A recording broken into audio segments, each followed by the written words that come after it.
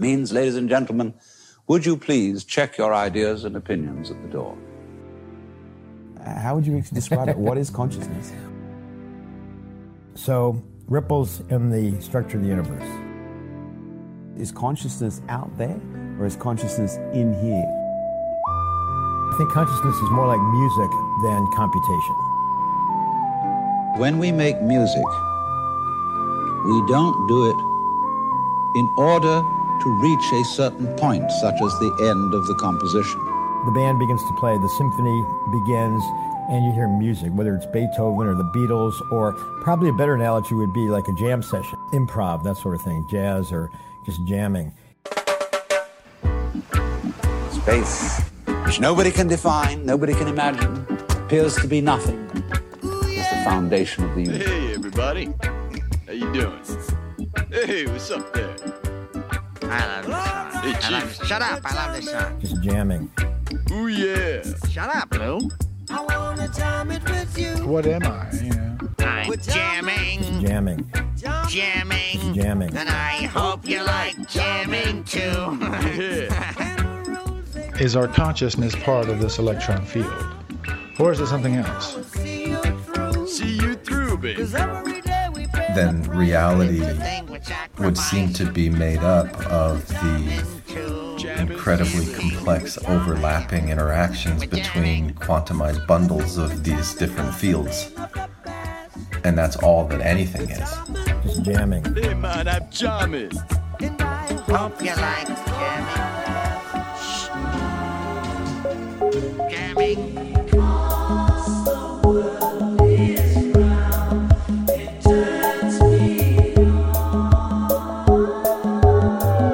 This is Infants on Thrones. Baby steps. You want someone to preach to? The philosophies of men. I like magical toys. You want religion, do you? Mingled with humor. I don't believe in them. There will be many willing to preach to you the philosophies of men mingled with humor. We are evolving. Baby steps.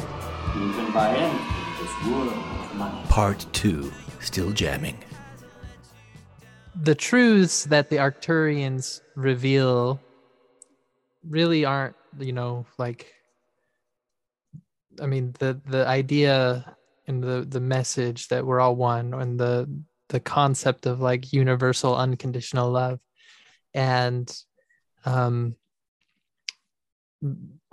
like, I'm sure you've known about bias and about like these things that you're talking about for a very, very long time, right? Mm-hmm. Like, why, like, they call them, like universal truths kind of for a reason, right? And what happens, like, what that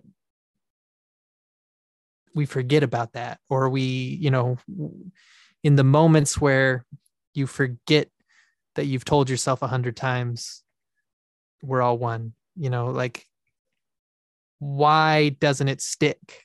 That particular message about being one, why doesn't it stick? Yeah, well, why do we still like have biases? I think because that's our nature. I think that's the way that we've evolved. So when I was in 7th grade, I had a friend named Nick Posley, and I used to call him Pick Nosley because that's just the kind of friend that I was. And Nick wanted to learn how to do a double backflip off the diving board. And so I taught him how. Not because I knew, I'd never done it. I'd never done it. But as he was standing on the diving board and he would try it, I was sitting on the side and I could say, okay, I think you need to tuck your arms in a little bit more like this, because the way that you hit this last time, try it this way. And so I kind of like coached him into the perfect back double flip, eventually, but I didn't know how to do that. So I like was telling him, but he actually had to practice and develop the ability to do it. And I don't think that I could go up to the diving board after he did. And just because I told him how to do it, that I'd be able to do it. I would need to practice so that because there's a difference between knowing something and being able to do it. And a lot of these messages that come out through the channeling about being compassionate towards others, yeah, I've heard of that my whole life. That doesn't mean that it's easy for me to do, because why not? Because I have a sense of my own things that I want, things that I don't want. And if somebody comes along and does something that I don't want, it's going to trigger me. I'm going to get annoyed. I'm going to get angry. I'm not going to be thinking about compassion. I'm not going to be thinking about that person at all. I'm going to be thinking, and the more I do that, the more habits I develop, the more that becomes second nature to me. And, like how much of my life have I spent just reacting to things without really intentionally saying, oh, I need to be compassionate in this case. I need to think about the other person in this case. I just haven't developed those habits. And so it would take time and effort and a desire to change those habits. Like it takes 4 weeks, 28 days to develop a new habit, something like that, to create new neural pathways that are really robust enough that they'll be able to be self-sustained. Instead of having to constantly remind yourself to do it, it just becomes a second nature habit. So I think that even though going to church and another thing, you go to church and you hear messages of be compassionate, be loving to people, but that's not really what you're doing. You're judging people all the time. Be loving, but we're going to teach you, like unconditional love, while we're also teaching you how to severely judge coffee drinkers.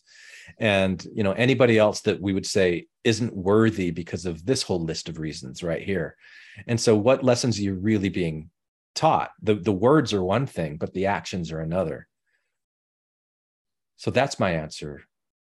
Ren, would you grade me? What grade do I get for that answer?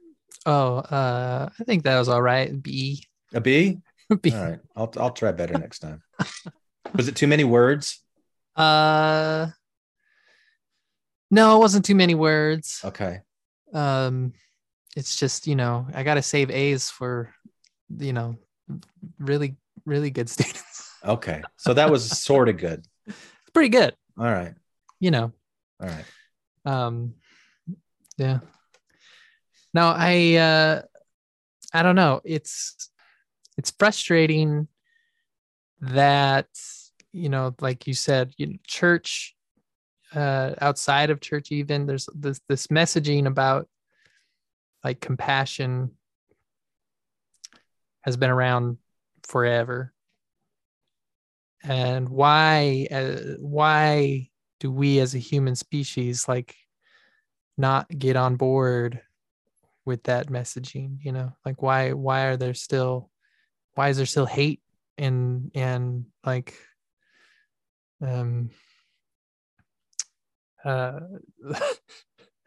why is the world the way it is?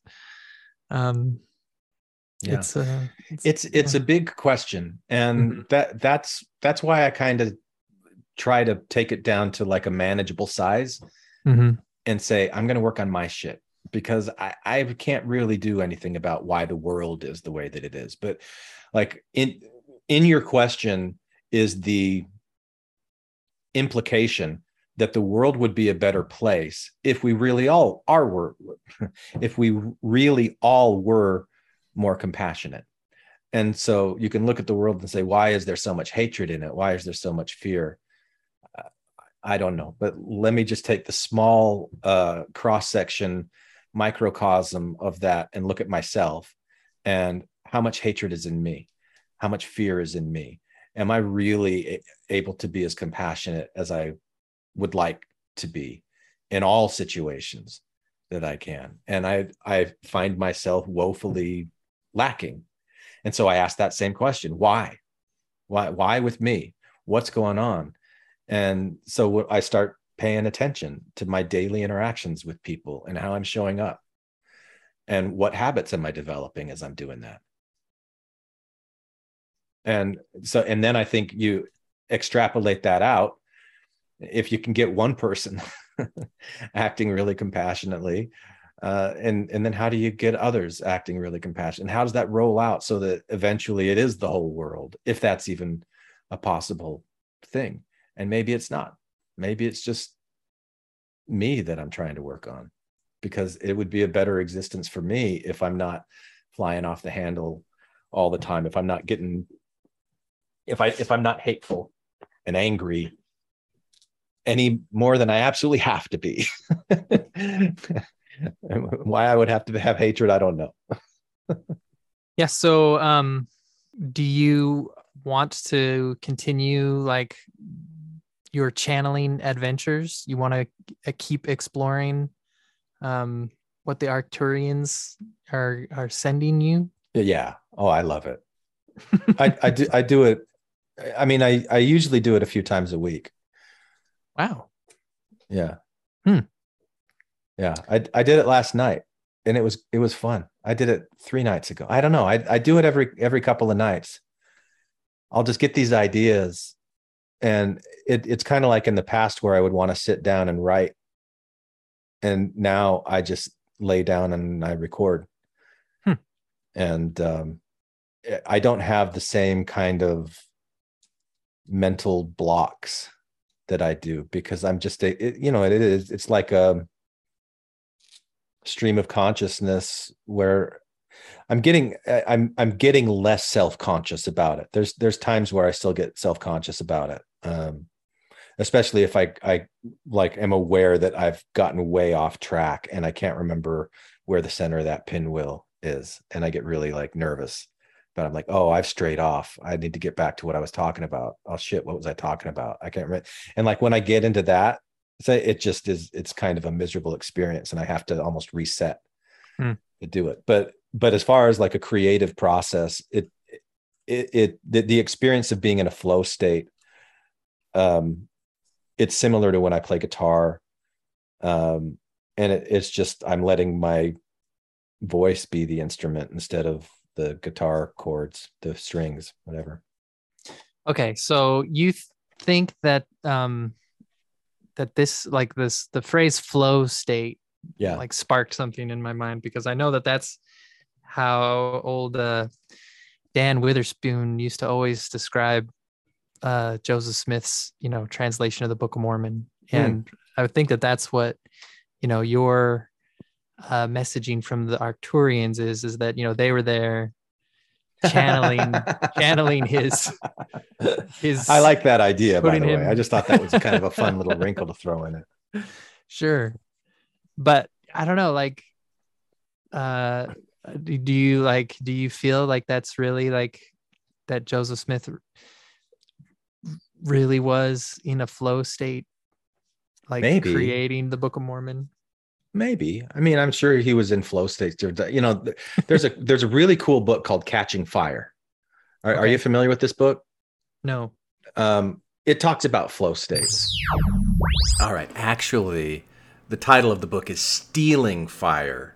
Catching Fire is one of those Hunger Game books. Stealing Fire: How Silicon Valley, the Navy SEALs, and maverick scientists are revolutionizing the way we live and work. And here is a clip from that book that talks a little bit about flow states. At the Flow Genome Project, we study the relationship between altered states and peak performance, focused primarily on the experience known as flow.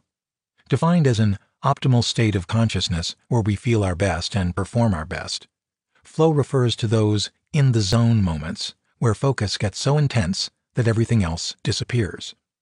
Action and awareness start to merge. Our sense of self vanishes, our sense of time as well, and all aspects of performance, both mental and physical, go through the roof. Scientists have known about the relationship between flow and peak performance for more than a century, but a real understanding of this relationship has been slow in coming. The main problem was conflicting motivations. The people really good at finding flow, mostly artists and athletes, were rarely interested in studying it. And the people interested in studying flow, primarily academics, were rarely good at finding it. We founded the Flow Genome Project in an attempt to solve this problem. Our goal was to take a multidisciplinary approach to mapping the neurobiology of flow, and then open source the results. But to do this, we had to establish a common language around these states. So Stephen wrote The Rise of Superman, a book about the neuroscience of peak performance and action sports. Following the book's release, we found ourselves talking flow with a wider and wider assortment of people. What began as meetings with individuals and organizations with a vested interest in high-stakes competition, professional athletes and the military, expanded into Fortune 500 companies, financial organizations, tech firms, healthcare providers, and universities. The idea that non-ordinary states of consciousness could improve performance was spreading out of the extreme and into the mainstream. One of the things that I learned in that book, I didn't know ahead of time or before this book, was that the guitarist for Maroon 5 is a former Mormon.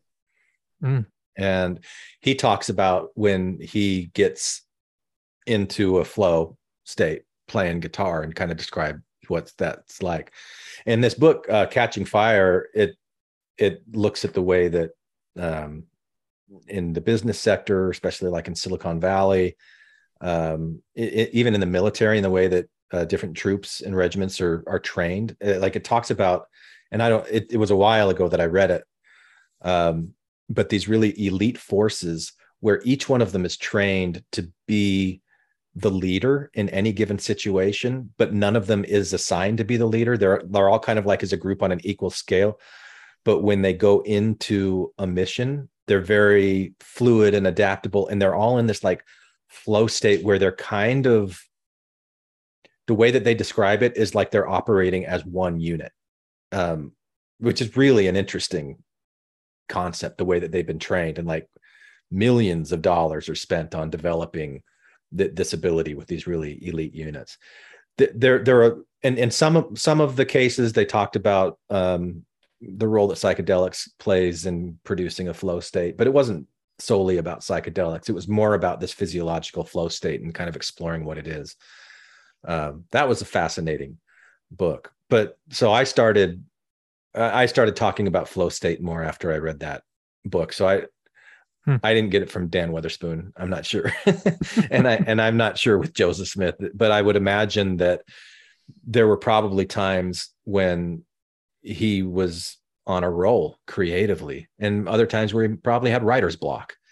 But times where the creative juices were flowing and he just was spouting out, like someone would come up to him and say, "Hey, are there men on the moon?" And he'd say, "Yeah. And they're dressed like Quakers and they dig ditches," and like whatever else he said about that. Have you ever read that? Yeah. The Moon Men. Yeah. And Zelf, the white Nephite, and he's like riffing while they're on the trail. Like, was he in a flow state then? Maybe. Did he go into trance when he would channel these things? I don't know. I don't know what the situation was like with him. I would imagine that with Dan Witherspoon, he would probably equate being in a flow state with like receiving pure, unadulterated truth. Mm-hmm. And that's not my suggestion of being in a flow state. Yeah. What I'm saying of being in a flow state is like whatever all the cylinders are in my brain that are operating at optimum capacity for me to be really creative, and it's just like feeling good, like I'm really in a zone. That's what I'm talking about with the flow state. But what I create might be shit, but I feel good creating it. Do you feel like there is that there is something outside of like human experience that people tap into, like a supernatural like source of inspiration, creativity, I guess? I would say yes, up to the point of calling it supernatural. I think that there are wait, how did you phrase it? Non-human intelligence? What is that, what you said, or is that just what I thought? The sources outside the human experience. Well, how do you define outside the human experience? Because I mean, that's tricky, because if you're saying outside the human experience, then I don't know how anybody could be inspired. Any human could be inspired by something that's outside of the human experience, because if they are influenced by it, it's within the human experience. Sure. I guess. Can you reword your question? What are you really asking me, Ren? Is there? So, I mean, the whole Arcturian premise, the whole like premise of channeling stuff is that there is a higher dimension, like another plane of existence. Or another many planes of existence. An existence outside of time. Yeah. That these messages come from, right? Well, it's a big question, but so do you understand the principle of dimensions? I mean, do they talk about dimension? I'm sorry. Like in physics, do you talk about like different dimensions of space and different dimensions of existence? Is that part of physics? Yeah. Oh, yeah. So what is that? Like, help me understand it from the way that you learned it, what that means.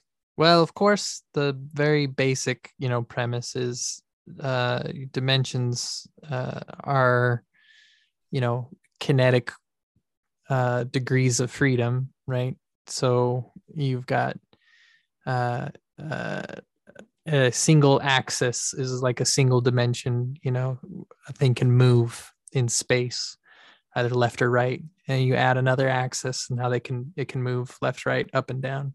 So is that like one dimension, 2 dimensions, and then you're going to add like depth, third 3 dimensions? Yeah, that's your 3 dimension, like your 3 degrees of freedom for a point particle, right? To be able to move to the right, to the left, up or down, or to have some kind of like... Yeah, and then like an azimuthal depth direction. Yeah, okay. Depth direction. And then you get into quantum mechanics, and they introduce, well, this isn't really introduced in quantum mechanics, it's introduced mathematically when you start like getting into calculus. Is the fact, the theory of relativity and time? No, it's just the fact that mathematically, all of the mathematical models you build in physics around those 3 dimensions, they don't necessarily have to be limited to 3 dimensions, right? You can write functions in n dimensions, right? You can write mathematical models and laws that have infinite dimensions, right? Okay. It becomes kind of meaningless in the mathematical realm, right? Where is time, like time and space, as far as dimensions are concerned? Is that because didn't Einstein talk about time and space like they're the same thing? Yeah, and so like if you take those 3-dimensional points that you talked about and then you add time to it as the 4th, is that part of physics, or is that outside of physics? No, that's part of physics. It's not as meaningful as people feel it is. When you say meaningful, you mean understood?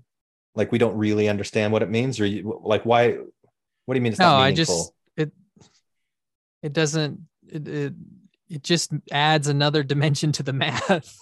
It doesn't like all of a sudden like make things like whoa, 4th dimension time. Whoa. Okay, all right. Well, hang on. Let me take it a little whoa with you then, because one of the most influential things that I've ever seen was Brian Greene's Fabric of the Cosmos, this 4-part series that he did on Nova. Mm-hmm. And he's got one episode that's all about time. But what is the story of time? People say that time flies, that time is money. We waste time, we kill time, we try to save time. But what do we really know about time? Well, like this river, time seems to flow endlessly from one moment to the next. And the flow of time seems to always be in one direction, toward the future. But that may not be right. Discoveries over the last century have shown that much of what we think about time may be nothing more than an illusion. Contrary to everyday experience, time may not flow at all. Our past may not be gone. Our future may already exist. It turns out, time itself can speed up or slow down. And events that we think can unfold in only one direction can also unfold in reverse. But how could this be? How could we be so wrong about something so familiar? And if time isn't what we all think it is, then what is it? Did it have a beginning? Will it have an end? Where did it come from?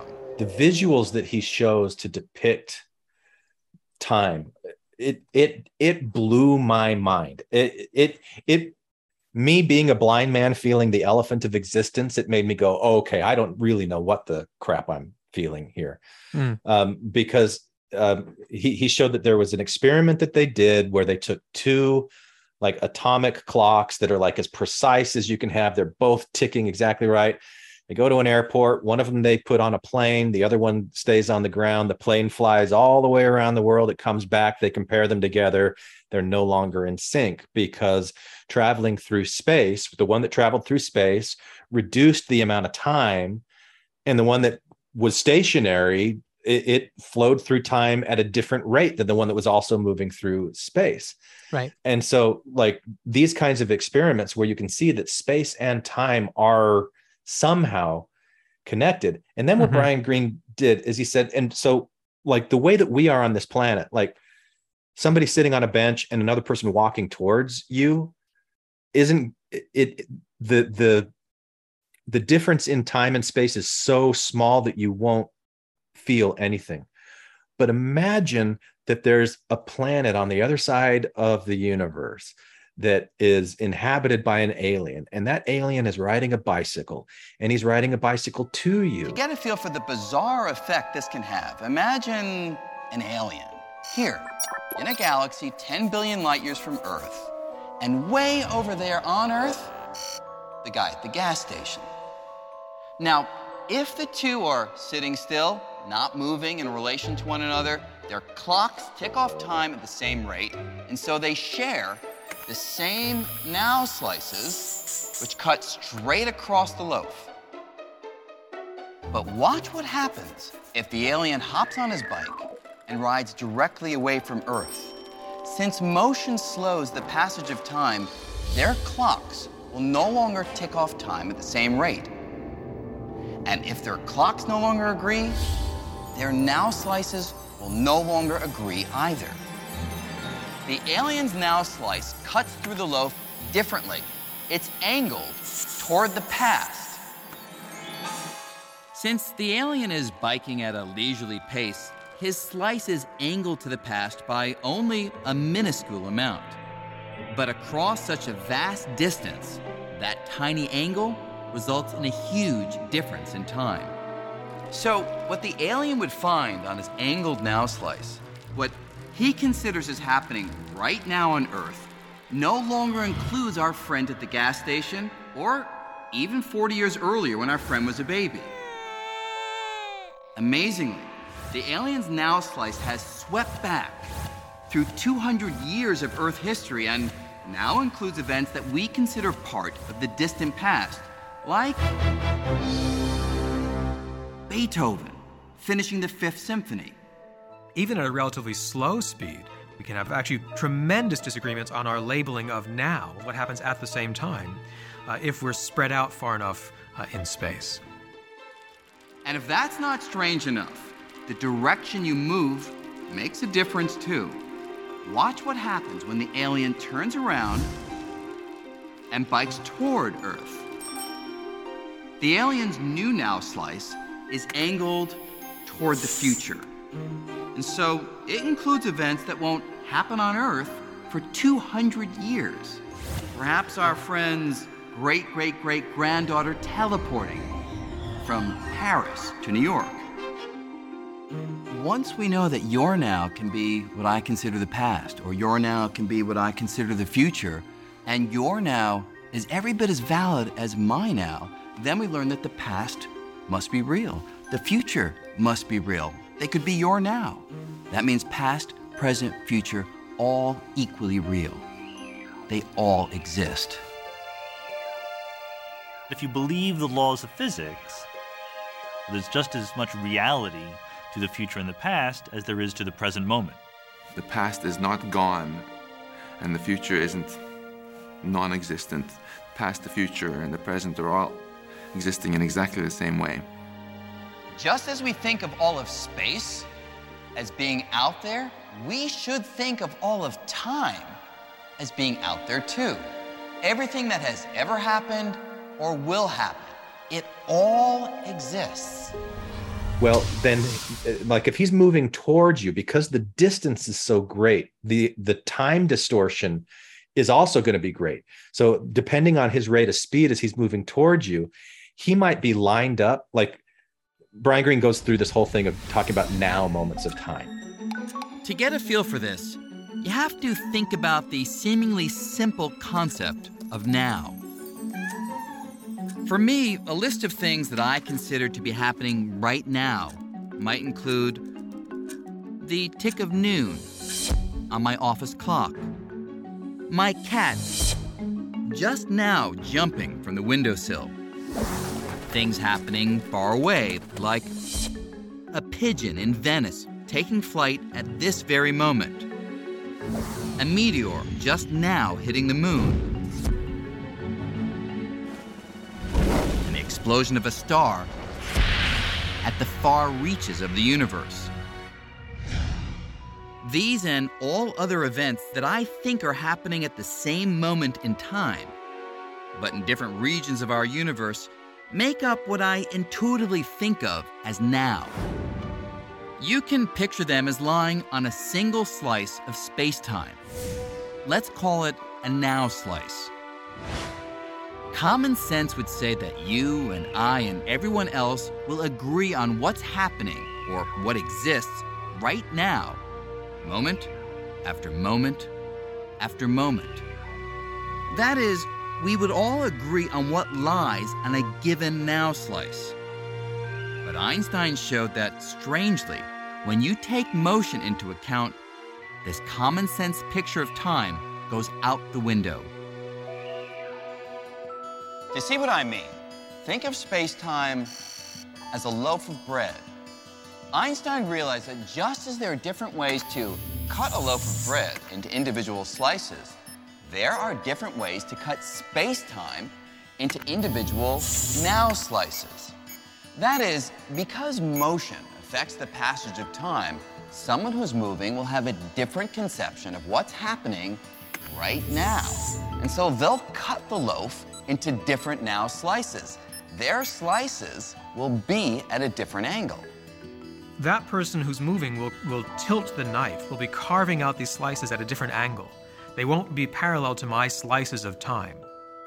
To get a feel for the bizarre effect this can have, imagine an alien here in a galaxy 10 billion light years from Earth. And he's saying your now moment of time on this planet and their now moment of time on that galaxy is different because of speed, because of motion. So he might be lining up with a now moment that's 200 years in our past or that's 200 years in our future.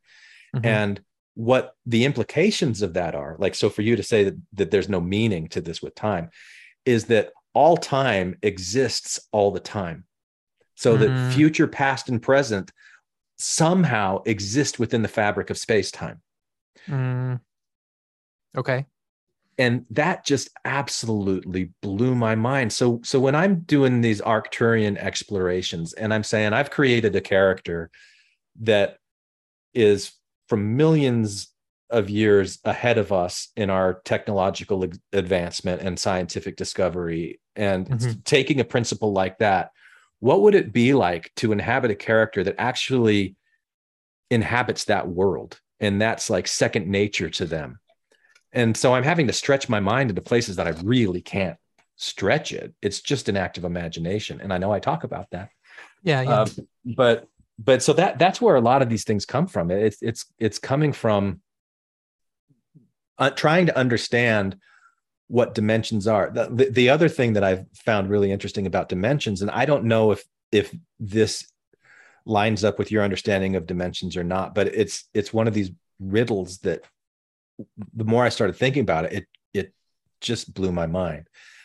That I know that my body is made up of trillions of atoms, right? Mm-hmm. But each atom, it's like these Russian nesting dolls. It's like I've got cells, and a cell is going to be made up of, I don't know how many thousands of atoms. Mm-hmm. But each cell is made up of something that I could go down a level, and then I go inside of it, and then I find something inside of it, and then I go find something inside of it. And so I've got all these atoms, but these atoms are nested inside of molecules, which are nested inside of cells, which are nested inside of my body, which is nested inside of this other thing. And then you've got David Tong, who comes around with this quantum field theory. So there is spread everywhere throughout this room something that we call the electron field. Okay, it's like a fluid that fills this room and in fact fills the entire universe.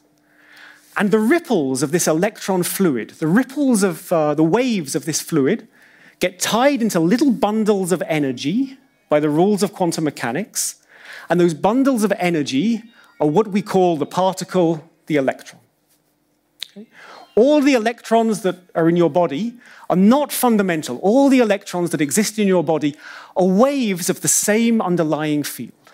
Okay? We're all connected to each other. It's like, the waves on the ocean all belong to the same underlying ocean. The electrons in your body are the ripples of the same field as the electrons in my body. Saying that every single atom has electrons. There'll be a different number of electrons that determines what the atom is in part.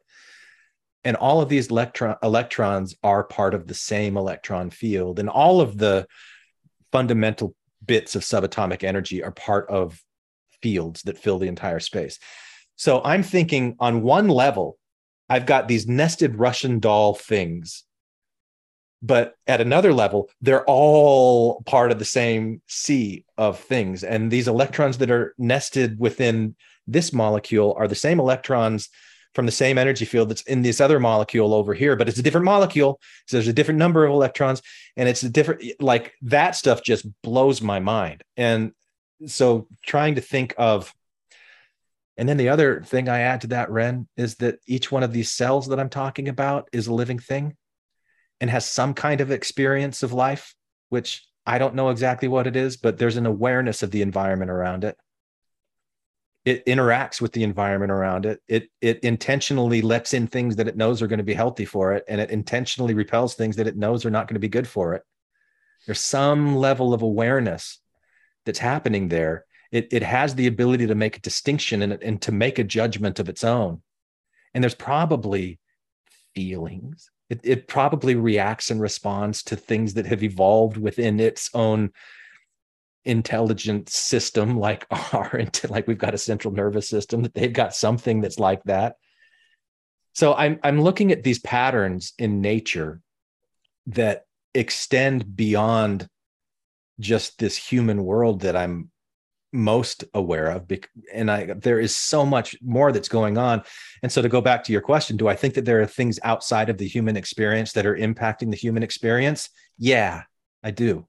And I don't understand them, but I think that it's amazing. And there's way more outside that's impacting the human experience than I've ever really even stopped to consider. Yeah, there sure were a lot of heresies in what you just said. Oh, great. Tell me, show me. I don't know. I mean, you're not into like arguing stuff. I don't know. I mean, you're not into like arguing stuff. Yes, all of the heresies that I gave there that continued the conversation, and that's where we'll pick up in part 3.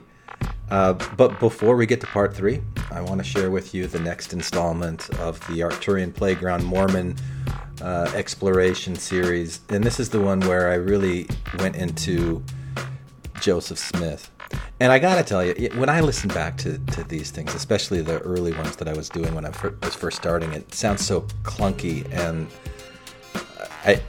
I'm a little embarrassed. I'll just tell you, I'm a little embarrassed about the form of it. but there's some ideas in that I love. I don't know if anybody else loves them, but the thing that really came to me more than anything, my understanding of Zion, of being one heart and one mind, it just got, like, I understood it in ways that I never thought of before as a result of what you're about to hear right now.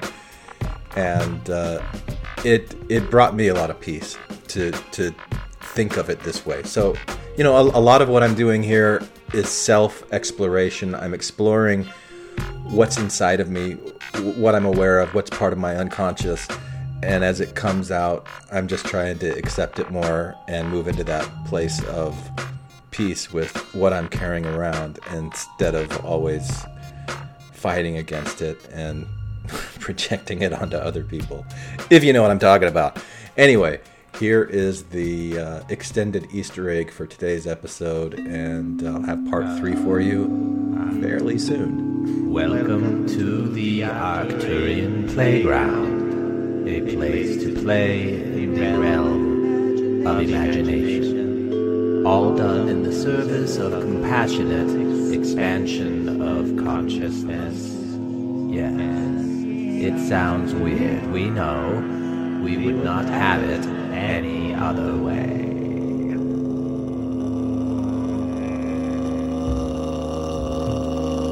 This is going to be a wild one. You have been looking forward to this one for quite some time, I do believe, for you will be in direct contact, as you have known for quite some time. We are the Arcturian Collective Thingy. That is our official name, and we stick to it. We are here to play with you in the world of imagination, asking you to stretch your mind, to imagine things that you could not possibly imagine, for you have no conscious memory or frame of reference for anything that is outside of your current lived experience on this planet, in this speck of existence.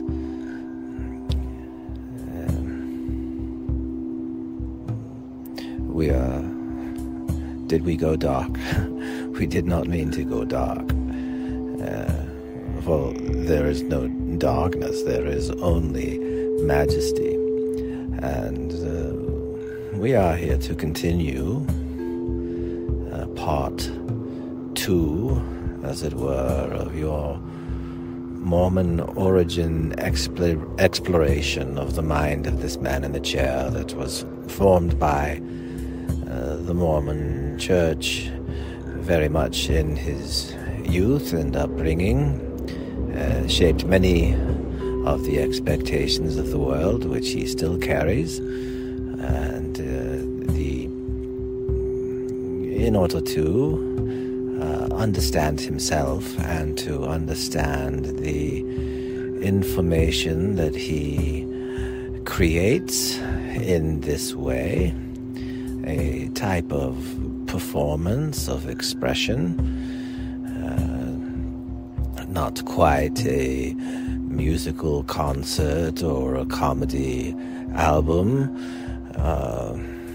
not quite a written lecture or a history lesson, neither a sermon, nevertheless a performance of adopting a voice and a style and imagining a perspective beyond his own, raising his desire to raise his conscious awareness further than it could actually go,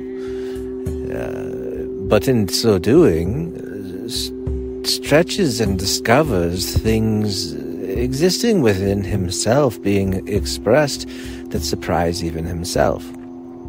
So this is an exploration, part 2 of the mind, Mormon-formed mind, and the question of Joseph Smith, the prophet, and the connection that he had, yes, we will own it, the connection that he had to the very Arcturian energies, which you are now also experiencing a connection to and with.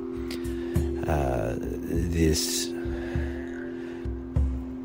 should not be so strange, for as we have shared with you on many occasions, each person is a unique channel through which flows the intelligence of all that has gone before it and all that will come after it.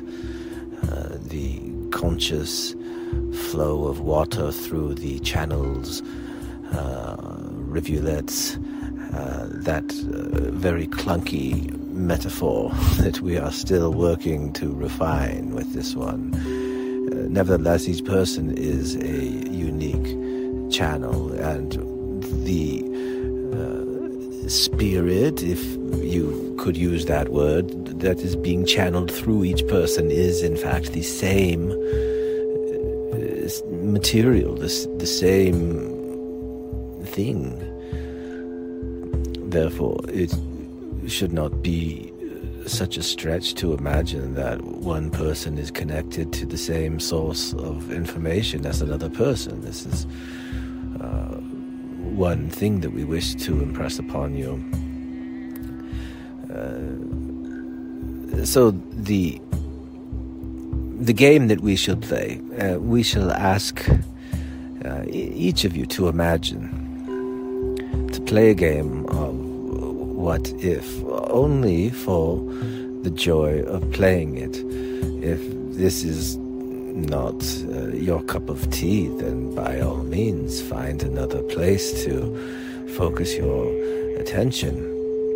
But for those of you who enjoy the mental gymnastics of stretching and being perhaps surprised even at your own reaction to what you hear, let us play a game, and let us imagine that there was, upon a time, a young boy who developed within his body as part of a program that was put in place as the body was being imagined. The blueprint, the template for this particular vehicle was being imagined. This was some might call it flaw, or a bug that was built into the system, which was a type of bone deficiency in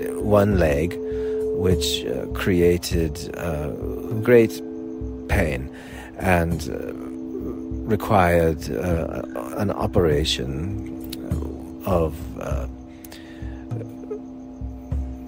advanced intelligence. A doctor who had advanced understanding of the human body for that period of time performed a surgery on this young boy, and we are speaking of the boy Joseph Smith, and we are asking you to recall the story where he had his leg operated, the bone was cut in and bone marrow was removed. He used no alcohol. The story is told as a way to reinforce the Mormon word of wisdom, which is absolutely ludicrous, as this happened when the boy was 10 years old, long before such a word of wisdom was supposedly revealed to him.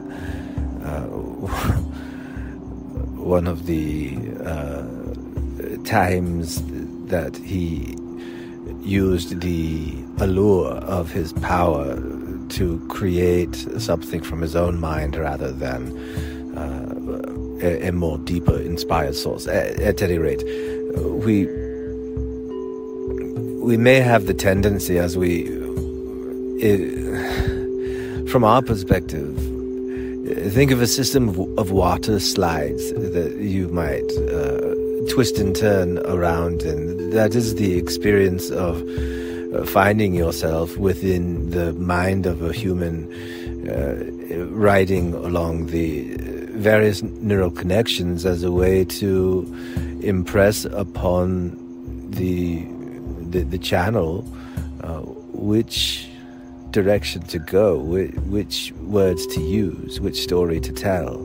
And the amount of information in this particular mind about the history of the Mormon Church, it is a briar patch, it is a jumble, and we will do our best to communicate through this mind, but we ask for patience, as there might be twists and turns and diversions along the way through this bramble mess of habits and patterns developed over years of focusing on particular points of view. You all have them,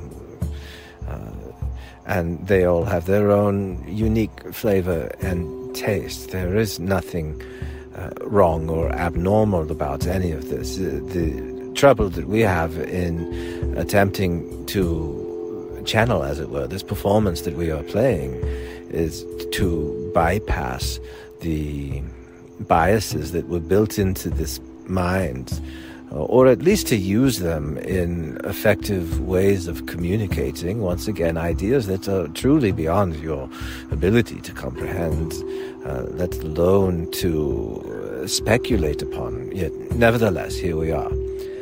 And we would not have it any other way. Returning to our story, this young boy, Joseph Smith, in this operation, there was, as it were, tremendous trauma upon the brain, upon the mind of this young boy, who underwent a bone marrow transplant surgery that was quite painful, especially with no anesthetic, no painkiller. And there was, in that moment of trauma, a rift, as it were, a rip within the fabric of his mind. The imprint of the pain created a dissociative state. You might imagine it as such, which allowed him at later times to have an imagination and ability to self-reflect that is like a multi-blossom flower compared to a square box. We hope that image would make some sense to any of you. We simply mean to say that this experience in youth created a mind which would go on to create what he created, which included books of scripture, which were in fact channeled information. And there was, and still is, wisdom to be found within the words. However, as was the case earlier, we described with this man in this chair, there is a bramble of bias, and every channeled message comes out with distinct distortions. It was no different for the prophet Joseph Smith as such. He was an imaginative creator who was quite powerful in his ability to express his inner thoughts and create structure and change as a result in the outer world. He had a tremendous ability to inspire and a deep, abiding love, that also was a deep desire to be loved, which was in part his undoing. Although we want to be careful, we cannot, in all honesty, express any form of judgment or disapproval to the choices made by a human being influenced by both internal and external forces. The influence of such has great transformative and creative power, and anything that is created ultimately is a beautiful creation in our eyes and from our perspective, which is, as we have previously hinted at, a perspective that is different from yours, a perspective in which pain is recognized and respected and compassion is felt towards those in pain. But our perspective of pain, that pain is it is at such a distance that it is a challenge for us to express the appropriate amount of empathy, which we do feel. However, this is once again taking us off track through the brambles. We wish to speak about the gift that Joseph gave to so many people, the way that he inspired them. He was such a creative individual who created worlds of majesty within his own mind. He had cathedrals and labyrinths. He created worlds and characters and played out scenarios that were quite fantastical. And he did so with such exuberance, it was contagious for those who were around him. He was quite beloved by many, and also hated by many. The many who viewed him with derision and jealousy,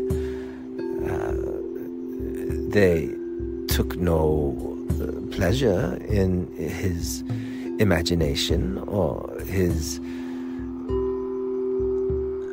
insistence on pushing against the boundaries of the accepted norms of society. Part of this was his own boredom, which again was a symptom of the severe trauma upon the young mind, which created this flower, this multi-chamber flower, and this intense capacity to escape into imagined worlds. This is very common among people who experience extreme pain without the numbing conditions brought about by anesthesia. A human mind will escape into imaginary realms to create neurological distance between their focus of attention and the pain that surges through their body. It is a way of pushing the conscious experience below the surface of the conscious mind, pushing it into the unconscious to suppress that emotion and that energy. The creation of fictions to escape in is quite a common reaction to pain, in many forms and many degrees. And it was this pain that created such an imagination within the young Joseph Smith, and he was driven by a strong desire for his mother's approval and affection, and he was oftentimes considered, or he considered himself to be, possibly the second favorite of her children. But he was, as some would call him, a mama's boy. And he also, he had an affection for his father, but also a strong disappointment in his father. He wished that his father were stronger. And he also had a desire to please his father, but he felt that he had to carry him through much of his life. And so he did. It was this desire to please his mother that led him to follow her own inquiries into various religious teachings of the time. One way for Joseph to get the attention that he craved from his mother was to engage in conversation with her late into the night.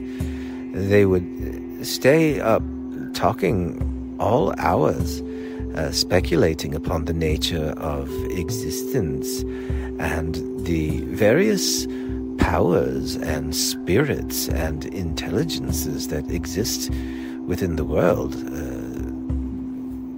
Joseph's mother was quite intuitive into the spiritual realms and was quite fascinated by what you would consider to be folk magic and intrigue and mesmerism. They would have what would be considered, if a Mormon person today were to see some of the interactions of the Smith family, which the Smith family considered to be most sacred, they would be very uncomfortable. For the Smith family were quite eccentric in their commitment to the fringe aspects of civilized, what was considered to be civilized at the time, Christian proper etiquette. They were considered to be quite strange by many around them.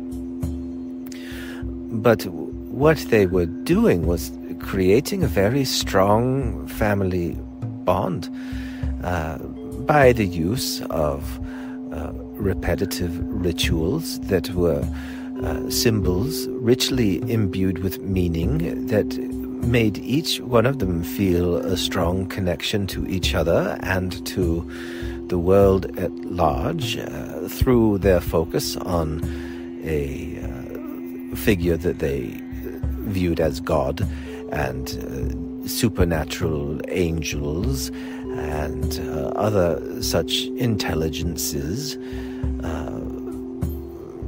There were foxes and frogs and all kinds of animal familiar types. And there was channeling. They would conduct a seance and attempt to speak to deceased spirits, and at times they would connect with various energies. All of them were of their own creation. However, it is a creation that is a combination of a blending with other existent energies, echoes that reverberate throughout the living pixelated fabric of space-time. We cannot explain in greater detail. It is too messy. Needless to say, Joseph Smith was conditioned at a young age to seek approval, and he would use his imagination, his ability to conform the world around him through the own perceptive faculties of his mind. And he became very skilled at imagining new possibilities, and with his exuberance and enthusiasm, he could convince others to believe in the fictions that he created. And many times he had the best interests of all of his fellow companions in mind as he used his power of imagination. There were times, however, where he could be self-serving and abuse his power of influence. This particularly happened with the female attention that he received in his life. However, he was quite shy and embarrassed at first, and it is a funny. It is funny to us that there is such an uproar about the sexual proclivities of a man of God, as it were. And once again, we find ourselves getting lost in this brabble of a mind. We wish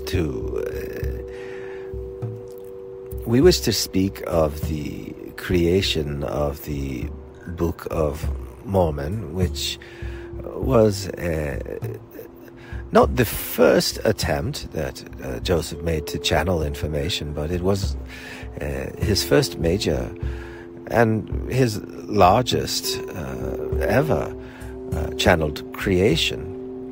He would go on to channel other shorter documents in spurts, but the sustained attempt that Joseph made in channeling forth the Book of Mormon was a tremendous accomplishment, and it was an accomplishment of imagination, and expresses a brilliance that is truly underappreciated. For the main focus on his work is either from a sense of blind devotion or a critical focus on anachronisms and fictions.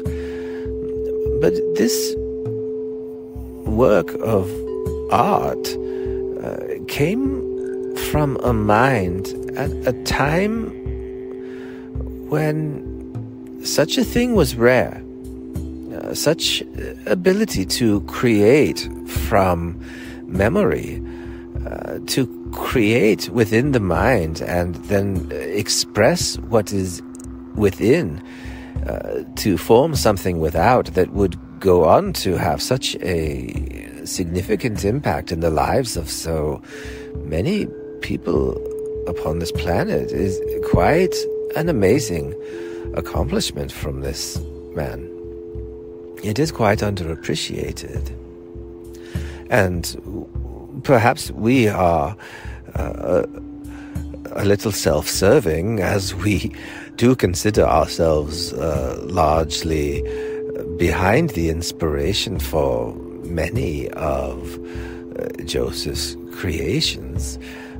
Once again, we must wash our hands from the exact form through which the channel emerged, but we were in contact, and we did support and love this man, as we still do, and we encourage each listener to find it in your heart to love all people, including this man, including all people.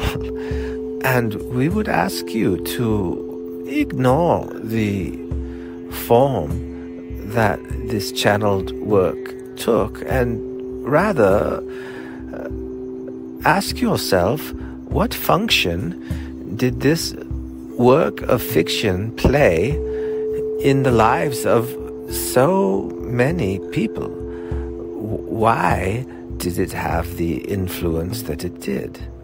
And the answer is that each person who found something convincing within the Book of Mormon felt that it gave them a connection to a living God who continued to provide guidance and living direction, living communication with prophets upon the earth.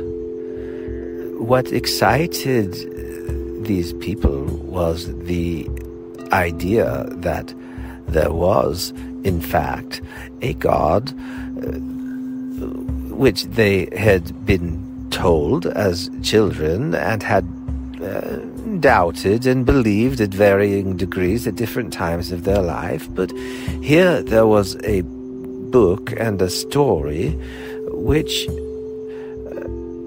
fed their desire for all things can be understood through the lens of confirmation bias. They had a confirmation, they had a pre-existing belief in God or desire to believe in God for various reasons, and when the Book of Mormon was presented to them and the story was told that God is speaking again today as he did in the Bible of old,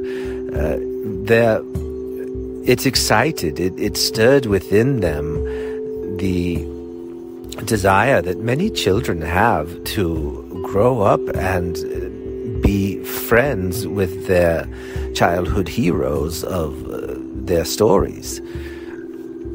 These early Mormons who were converted by reading the Book of Mormon saw comparison to themselves with the fictional characters that they read about in the pages of the Book of Mormon, but also that they had heard about in the Bible. For the Book of Mormon was presented as a sequel of sorts to the Bible, as the rest of the story, so to speak, a continuation that continued on to this very day. And this idea excited these people. And when Joseph saw the excitement that they had, he further encouraged them, for he understood his relationship to the intelligent energies which were providing inspiration to him, and he knew that this intelligent energy was available to be channeled by all, and he encouraged all people to connect with the living God.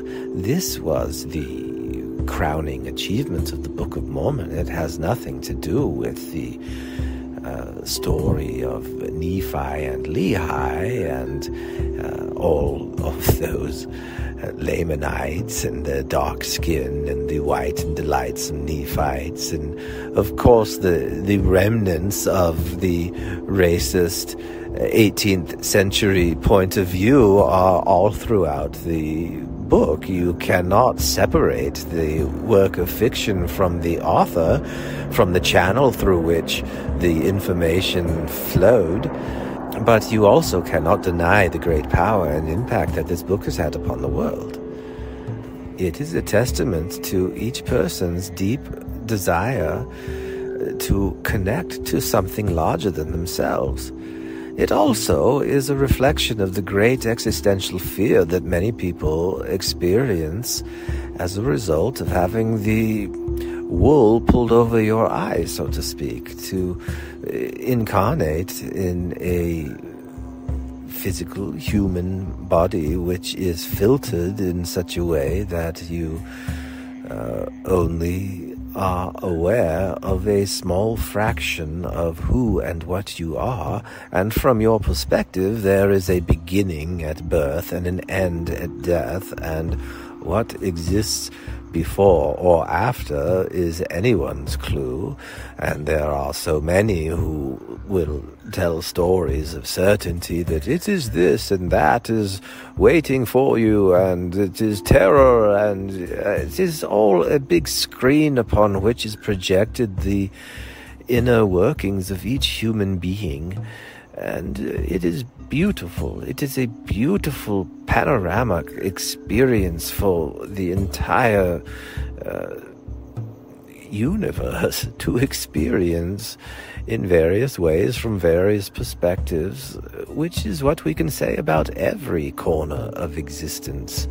This is what happens when you evolve along the path, your conscious evolution, your awareness of yourself increasing.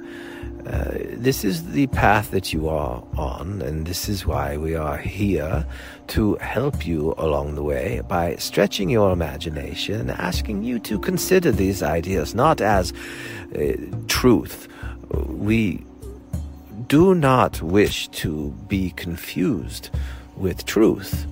It is only true in the sense that this is one perspective that is from the mind of this one particular man in the chair, and we are now boring ourselves. So we will return at another time. Welcome to the Arcturian Playground, where we are playing a game of imagination and continuing our introspective journey through the mind of this man who sits in the chair and is practicing this performance, this way of expressing himself that is considered to be channeling. We are continuing our series, which is emerging and has been emerging for quite some time in the mind of this man in the chair regarding the origins of the Mormon Church and the early life of Joseph Smith, who was the founder of the Mormon Church. And we have made the claim that Joseph was an intuitive channeler himself who connected to various intelligent energies. We first want to make it very clear what we mean when we talk about intelligent energies.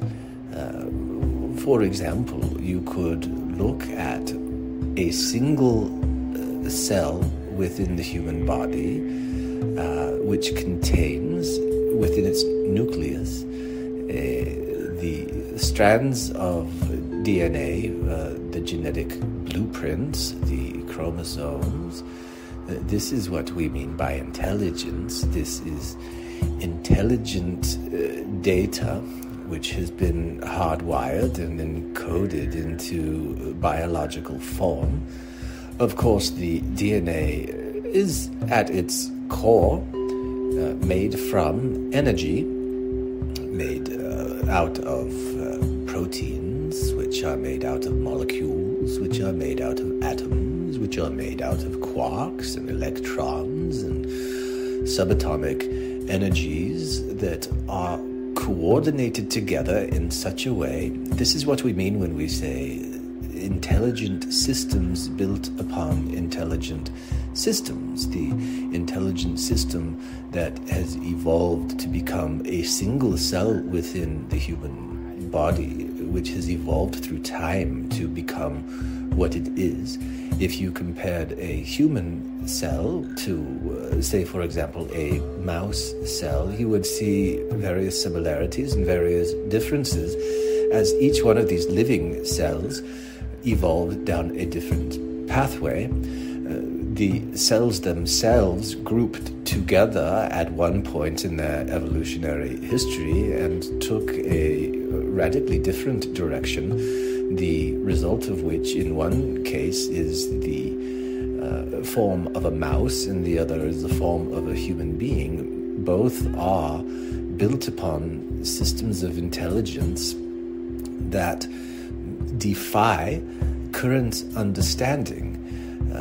The exact nature of these intelligences, the exact nature of consciousness itself, which is the fabric and material at that subatomic level upon which everything is built. This is what we mean when we are talking about intelligent systems. And we will make the claim once again that Joseph Smith, as well as this man in the chair, as well as every single person who is listening to this, is connected to a source of information, intelligent systems which form you, which form your conscious mind, but more importantly, your unconscious mind, which could be thought of as a pit which is filled with tar. Perhaps it is a swamp. We have used this idea of a swamp previously. We will stick with a swamp pit rather than a tar pit. Nevertheless, it is murky and it is dense and it is expansive. It is all there is, truly. The unconscious mind is connected to all other unconscious minds of all other things that live and exist anywhere in any corner of any universe. It is this unconscious mind that we Arcturians continue to explore and to find such great surprises as we discover parts of our own unconscious mind which are still hidden to us. And the understanding that we have is that a recognition of all things, once there is no unconscious, once there is conscious awareness of all things, that is the divine God consciousness. That is the point of view of the one single creator who is in fact all things, and all things are a part of this creator and contribute to the overall understanding and compassion and power and pleasure, and these are all human emotions and English words within the human experience. This is such a small sliver that we have access to be able to communicate with you. Well, this is to set the stage so that you can understand as we discuss a concept which was very important to Joseph Smith, and also very important to this man in the chair, and also very important to we as Arcturians, who, as we have described, there are billions of species of life which arose within the Arcturus solar system, where the Arcturus star was equivalent to the star that you have, which you call the sun, and all forms of life within your solar system which incorporate the energy from the sun, which rely upon the energy of the sun for life, for existence. And there is a way of seeing yourself as being extensions of the sun itself, just as you are extensions of the earth itself. You could think of the earth as your mother and the sun as your father. That would be a very rudimentary, simple understanding. It is far more complicated than this, and in fact your origins are much more ancient than the origin of the sun and the earth. Nevertheless, this will help you to understand the message of, we shall just say the word, Zion. This understanding of Zion, which comes from the Hebrew Bible, but can be found among many cultures using many names, and it is the concept of the many becoming one. The being of one heart and of one mind is the common way of expressing the idea of Zion. Of course, Zion as a concept has been greatly politicized and polluted, and in many people's mind they will hear the word Zion and they will think of war. They will think of atrocities and war crimes and the abuse of humans by other humans.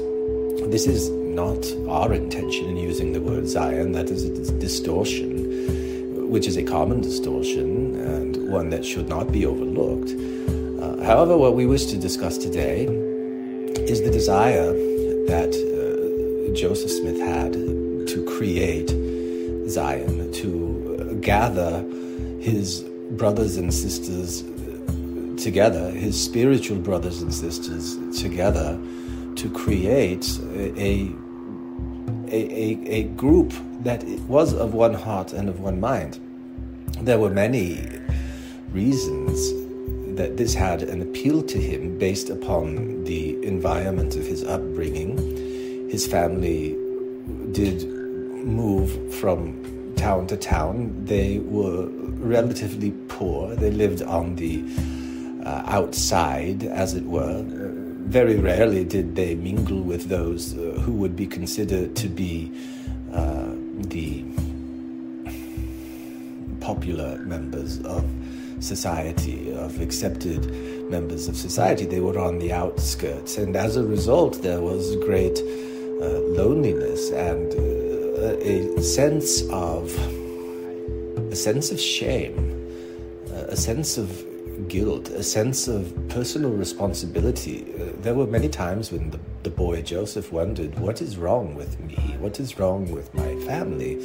Why are we not accepted by those around us? It should be no surprise then that in his adult years he wished to reverse this condition, which he felt so commonly in his youth, by embracing this idea of Zion, where he recognized the pain that came from being excluded, and a testament to this man. He, rather than desiring to exclude others, he wanted to include others. And this was a struggle that he had throughout his life, where he was fundamentally inclusive, and many around him encouraged him to be less inclusive and more exclusive. And in fact, it were the exclusive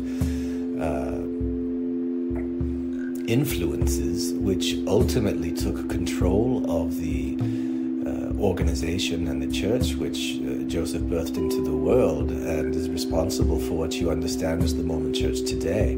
However, the way that it was initially birthed into this world was through a strong desire for all to be connected, and this desire permeated the early years of Mormonism, and of course is still a part of the rhetoric, although it could be said of the Mormon Church today, as it was said to Joseph of old, that they speak of me with their lips, but their hearts are far from me. This is reportedly what Joseph Smith was told by God the Father and Jesus Christ when they appeared to him in the sacred grove. This is known as the first vision story within Mormonism, and is also one of the fundamental origin myths of Mormonism, establishing Joseph as a prophet. As the story goes, he was 14 years old, although there are other versions of the story where he is 16 or 17 or 15.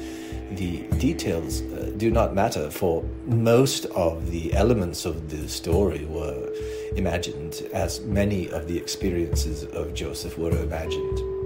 This was, in fact, a vision, not even a single vision, but multiple visions at different times that were coupled together in his mind, and he would share with others the way that he understood the world as he was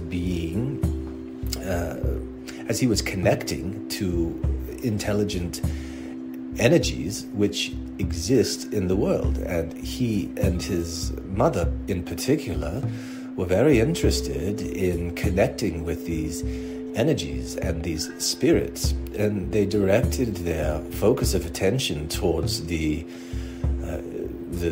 God of the Bible, which was the way that they were conditioned to understand the nature of source energy, as embodied in this concept of a Father and a Son and a Holy Ghost.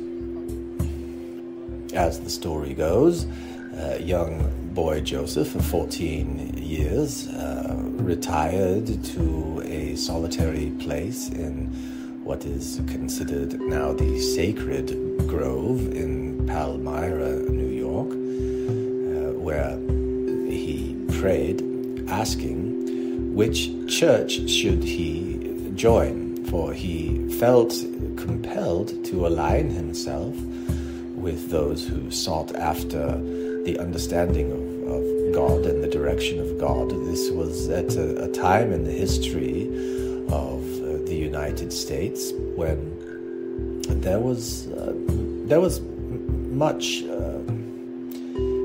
happening in the hearts of many people. It was spurring them and turning them towards questions of divinity. And this is not, however, an uncommon condition. It is quite common for there to be a striving and a seeking among people at all times on the planet.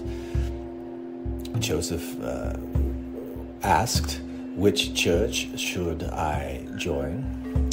And this was not, in fact, the question that he asked. This was a story that was developed in later years as a way to provide a sense of validation for his own initiative in starting a new religion.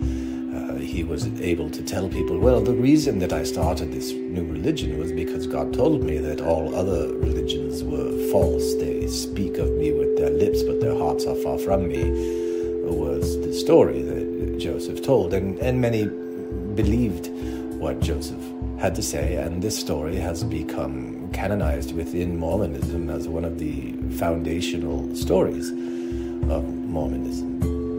However, the more correct reason as to why Joseph Smith founded his own church has more to do with the Smith family themselves and the sense of community that they created as a family unit.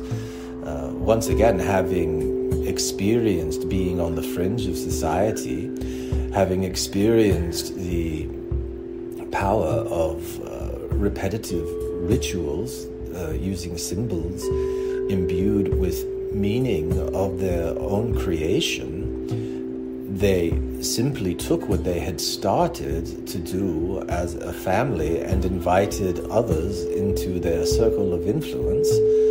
And as others came in, the suggestion was made, we should start a church. And Joseph was quite keen to do so, and so they did. And as you can imagine, as their small circle of people began to grow, so did the ego, so to speak, of Joseph, as he recognized the power that he had to influence those around him, and he recognized that he could attract into his life other men who also had similar power and allure to bring in even more people. The idea of no longer being an outcast on the fringe of society, but rather being at the center of a community which he himself was building and shaping and growing from his own imagination, was quite intoxicating to the prophet. And we hesitate calling him the prophet. This is mainly the resistance of the man in the chair that has a difficult time referring to him as a prophet. But indeed, if you are to use any words in the English language to adequately paste upon this man, prophet is just as good as anything else. We know that there are many who look at Joseph Smith as a con man, and it is true. There are times when he intentionally pulled the wool over people's eyes, and many times when he pulled the wool over his own eyes. If that were the case, you could say that each one of you is also a con man or con woman, for if you are honest with yourself, there are many times when you intentionally deceive others for your own benefit, which makes it easier for you to cast your own proclivities for doing such things onto the image of Joseph Smith, which no one truly can understand. For all sense of understanding is filtered through the lived experience of each person and will therefore reflect the lived experience of each person. Of course, as the small group of Mormons at this newly formed church began to grow, and it was growing intentionally from missionary efforts to recruit and bring in new members quite actively. This was a strong push that, again, was the result of a family that had been raised being on the outskirts of society. There was this strong desire to build community. And as they built this community, they came into conflict with those around them who thought that what they were doing was quite strange and blasphemous and inappropriate in so many ways. And the church soon chose to move their location from upstate New York to Kirtland, Ohio, where they merged with another group which had been established by Sidney Rigdon. And this is a fascinating story. The man in this chair, years ago, watched the movie Amadeus, which tells the story of Mozart from the perspective of one of his greatest admirers and rivals, a man named Salieri. The man in this chair recognized at the time that there was a similarity between the way that Salieri viewed Mozart as a man who was truly gifted and touched by God, who did not deserve so. And he marveled and was in awe at the artistry of Mozart, but at the same time was very resentful and angry at God for not bestowing upon him the same gifts, the same talents, for he felt superior to Mozart in his devotion to God, his devotion to right living, and he felt that Mozart was a buffoon and lowbrow and did not deserve to have the talent which he had, and therefore developed a relationship that was both loving and hating. And at the end of the movie, Salieri drove himself quite mad and blamed himself for Mozart's death, which in fact he did play some role in his undermining and his demise. The man in this chair recognized that there was a similarity in the way that he understood the relationship between Sidney Rigdon and Joseph Smith. Sidney Rigdon, who was incredibly studious, he was a man who would dot all of his I's and cross all of his T's and insist that all those around him dot their I's and T's in the appropriate ways. Joseph was not so insistent. Joseph was much more allowing and interested in the different expressions from others, whereas Sidney Rigdon found difference to be to be quite abominable and an affront to his sensibilities. However, when Sidney Rigdon read the Book of Mormon and was he felt a stirring in his heart that was both awe and jealousy, for he wished that such a work would come through him rather than coming through such a low base farmer boy as Joseph Smith, who made inappropriate jokes and did not play the role of prophet as Sidney would have expected. Sidney therefore felt that it was his place to take young Joseph under his wing and groom him into being an appropriate man of God, based upon, of course, Sidney Rigdon's conceptions of what an appropriate man of God should be, which were driven by seeds of madness, which eventually blossomed and bloomed in Sidney's mind as he struggled with this path that he felt compelled to walk. Nevertheless, the New York Saints joined with the Kirtland Saints, and this was a massive change in the trajectory and direction of the Mormon Church. Had Joseph continued down the direction that he initially started in New York, the Mormon Church would not be what it is today. And in fact, there are other timelines where this is the reality. For within the fabric of space-time, there is an allowance for you might consider this to be potential, but it is much more real than potential. It is form, it is material, it is existence. There are multiple realities where every possible eventuality exists, and there are versions of this world where the Mormon Church is a very different creature than it is today. However, this is a distraction that we do not wish to explore in great detail at this time. It is of little significance to this story. When these two different churches merged together, there were power struggles between Joseph and Sidney. It was not truly a competition, because the power of imagination and charisma, which Joseph held quite naturally within his being, this is the equivalent of the musical talent of Mozart, it dwarfed the talent of Sidney Rigdon, much as Mozart dwarfed the talent of Salieri. Joseph was unquestionably the leader and the prophet, and when they created a formal organization, they made it very clear that Joseph was the president and Sidney Rigdon was a counselor.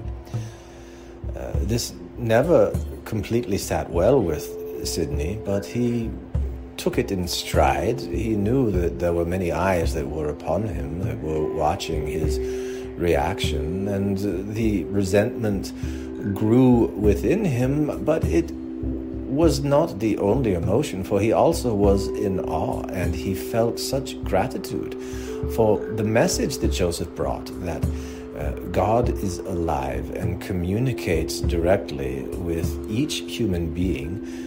The way that we would say it is that every person can channel source energy.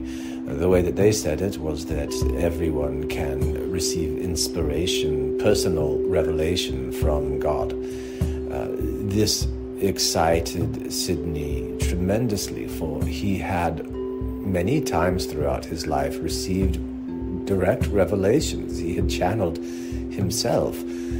However, when he had shared this with people around him, he had been rejected, which had further fueled his own sense of inadequacy and his own frustration, which also fueled his resentment towards Joseph, but also his love of Joseph and the acceptance that Joseph had when Sidney would bring to him materials that Sidney had channeled. And there were times when Joseph would adopt and build upon ideas that Sidney had channeled and brought to him.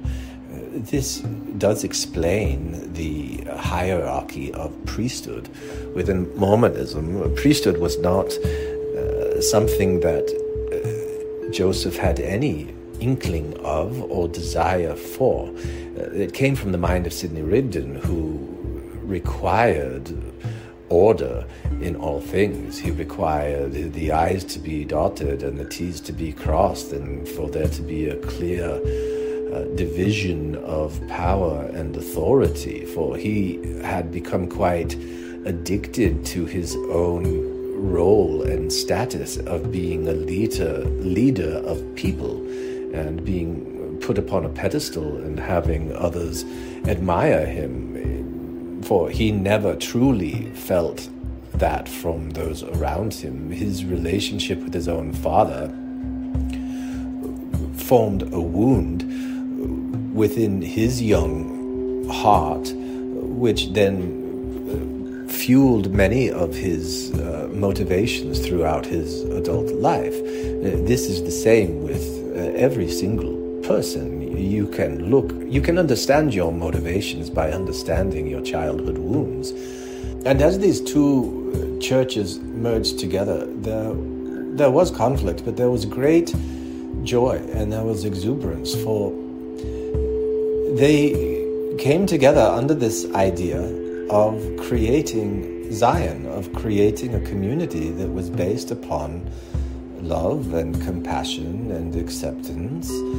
And they initiated a form of communism, a communal system of sharing, which was suggested by Sidney Rigdon and adopted and implemented by Joseph. It fit perfectly with Joseph's desire to create Zion, and they called this the United Order.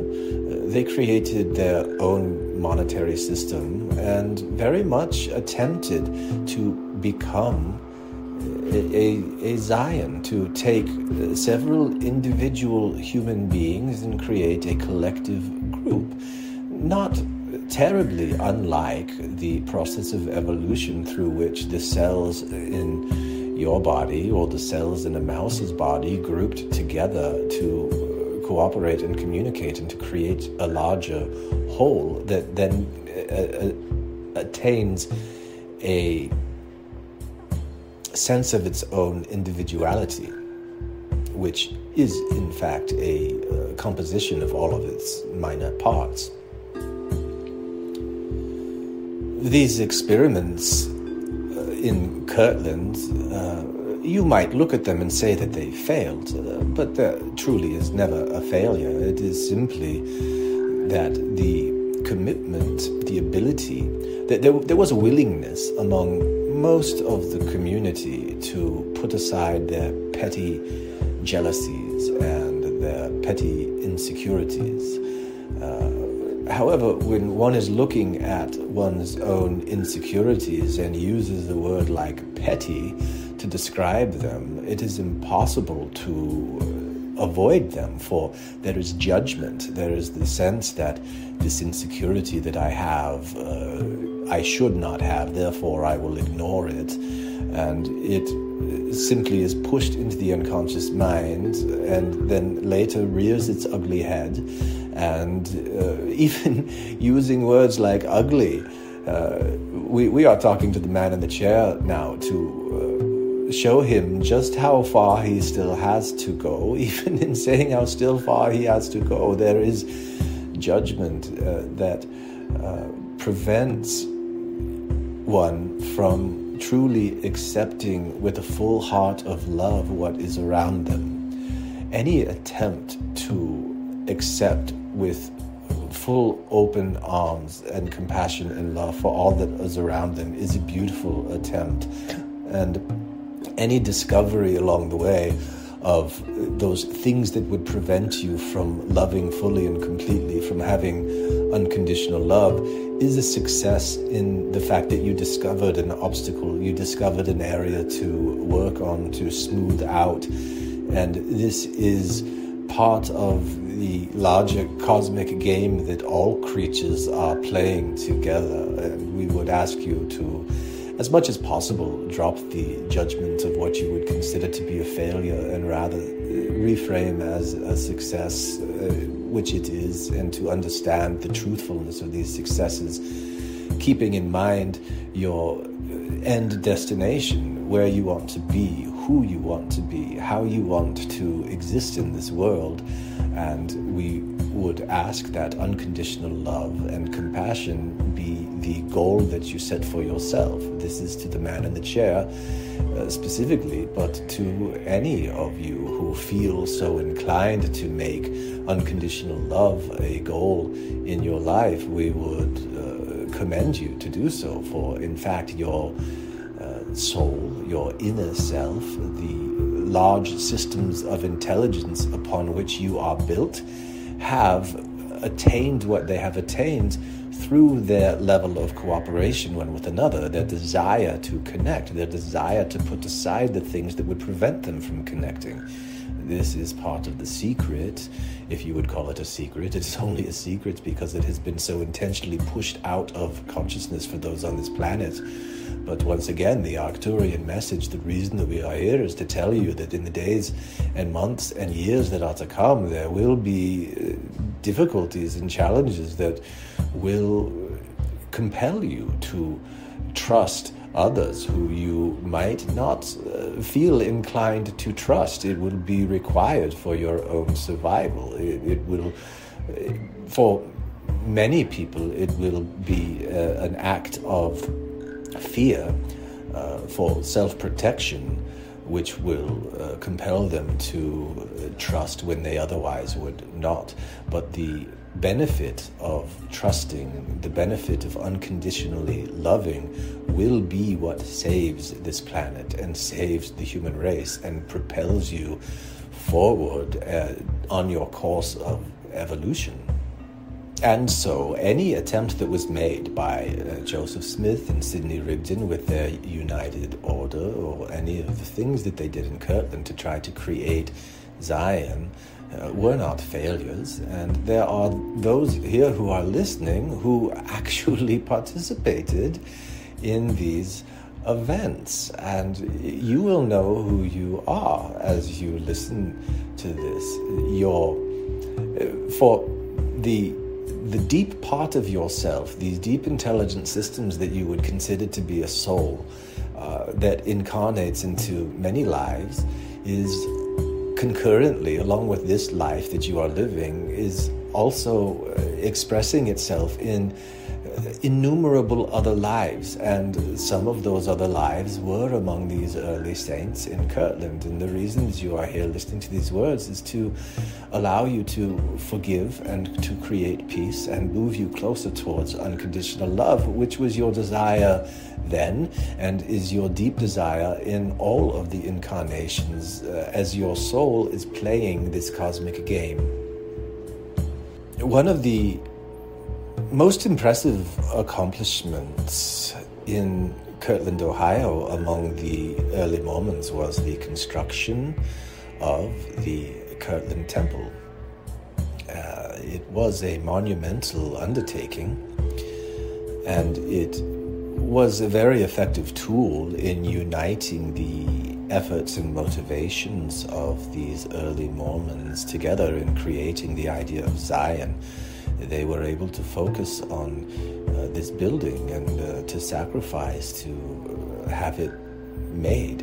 And when it was completed and they dedicated the temple, there was an outpouring of incredible spiritual gifts that were quite real and quite imagined and quite insane in many ways.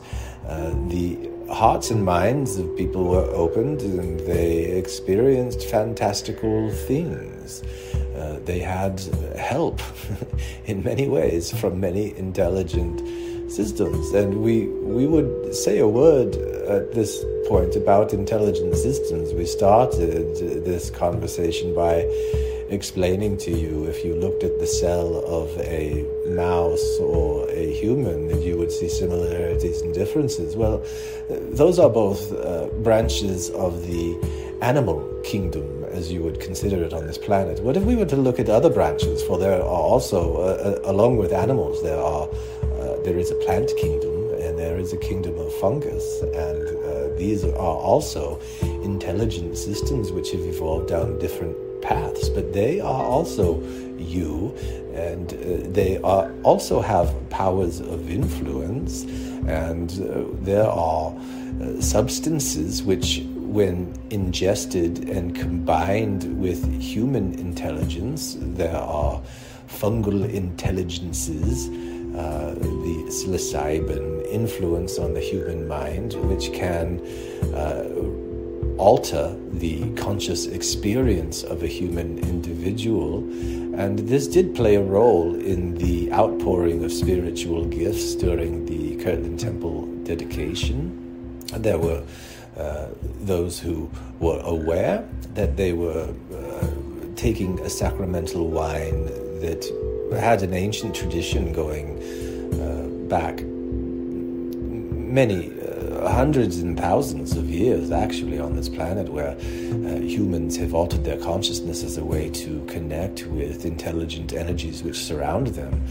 And it is, in fact, an intelligent energy which allows them to make this connection.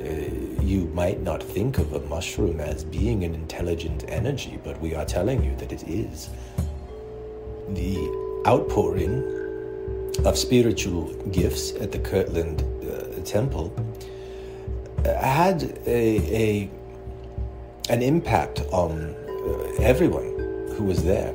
There was a great excitement that the idea of Zion, where each person would be connected to God to receive personal revelation, they would also be of one heart and of one mind. But what Sidney Rigdon in particular began to see was that people would receive personal revelation that was contrary to the way that he saw the world, and contrary to the way that Joseph would see the world. Joseph was much more allowing of these kinds of differences, but as Sidney whispered into his ear and placed into him the fear of losing this group, he would tell Joseph, if you do not get control over this group, you will lose it. Now, remember that having this group was the main reason why Joseph created a church in the first place, to heal a childhood wound of being on the outskirts, of not being included. And the prospect of losing this group which he had created terrified him, and he did allow his fear of losing the group to influence his decisions to go against what he had previously felt to be correct, which means he restricted, he began to exclude rather than include. Instead of including and paying respect to all people for their own unique way of channeling source energy, he, along with Sidney Rigdon and others who were forming the leadership of this burgeoning Mormon community, created structures to say, this is the line in the sand which will be appropriate, and everything outside of this line is inappropriate. And these were the seeds which eventually led to what you understand as the Mormon Church today, which is much more of a confined box within which to sit and do nothing but continue to look at the walls of the box and say, isn't this a wonderful, beautiful box that we are in? This is the one true box. No other box, no other space on this world can be as wonderful as this box is. And we again are getting lost in the brambles of the mind of the man in this chair, for he holds such charged energy towards this image of being confined to a box.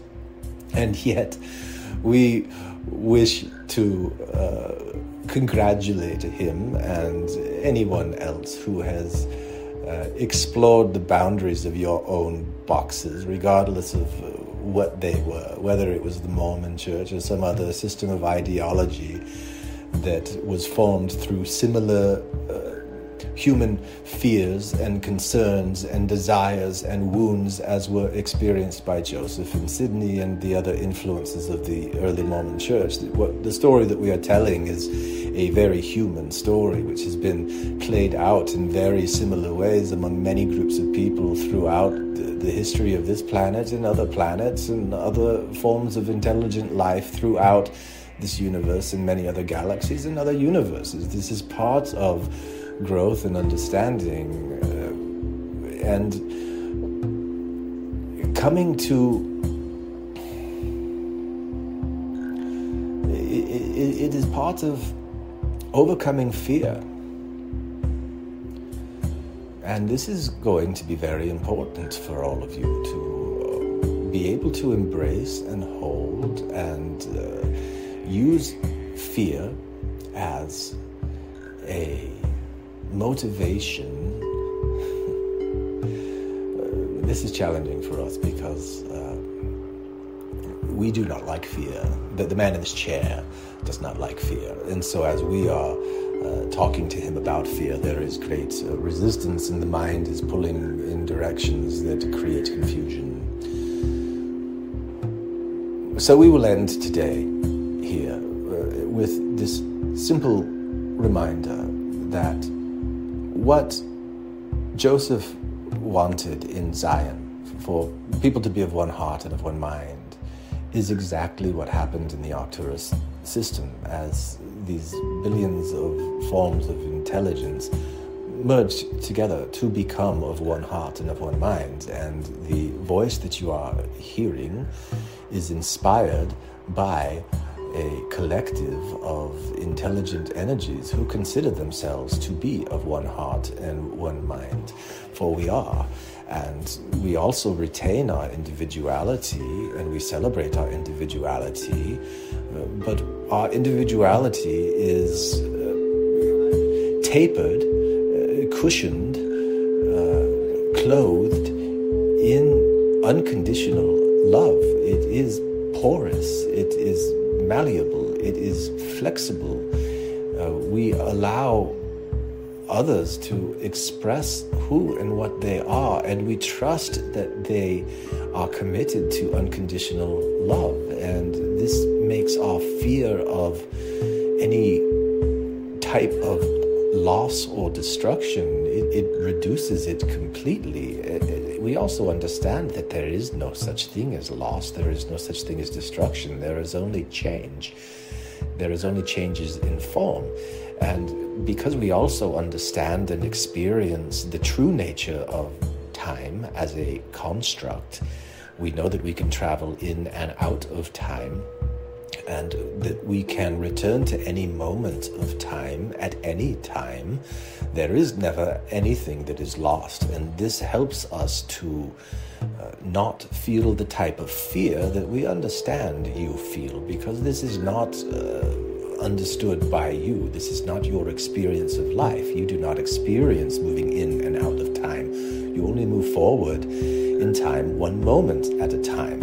As you have a birth and you have a death, and you see this is life in this small little range. This, of course, will change not only for you, but for the entire planet as a whole as we continue to ascend.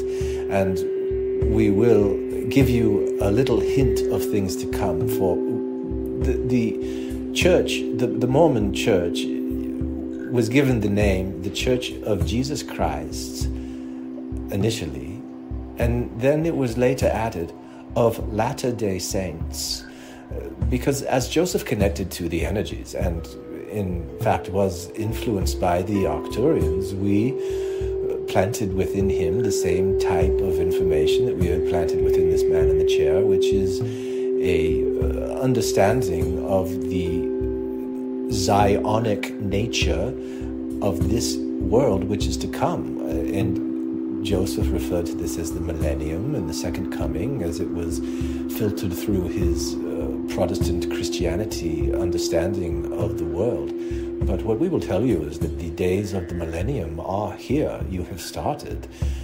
The days of the millennium are, for any who understand, this will be explained in more detail in later explorations, but the millennium, the latter days of the Mormon Church, here we are in them. The second coming of Jesus Christ, it has happened, it is happening.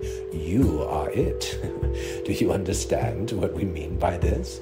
No, you cannot possibly understand what we mean by this, because with the second coming of Jesus Christ, you have been expected to look up into the sky and see a man with wounds in his hand outstretched, descending down to you.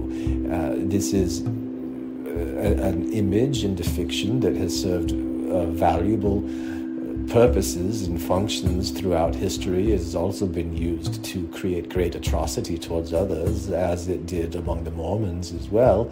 And we will spend time talking about the millennium and the focus on the latter days in later discussions. For now, we want to end by reassuring you that this quest for Zion, to be of one heart and of one mind, not only is it possible, but it is the nature of existence. It already has happened. It already is happening. You are experiencing it.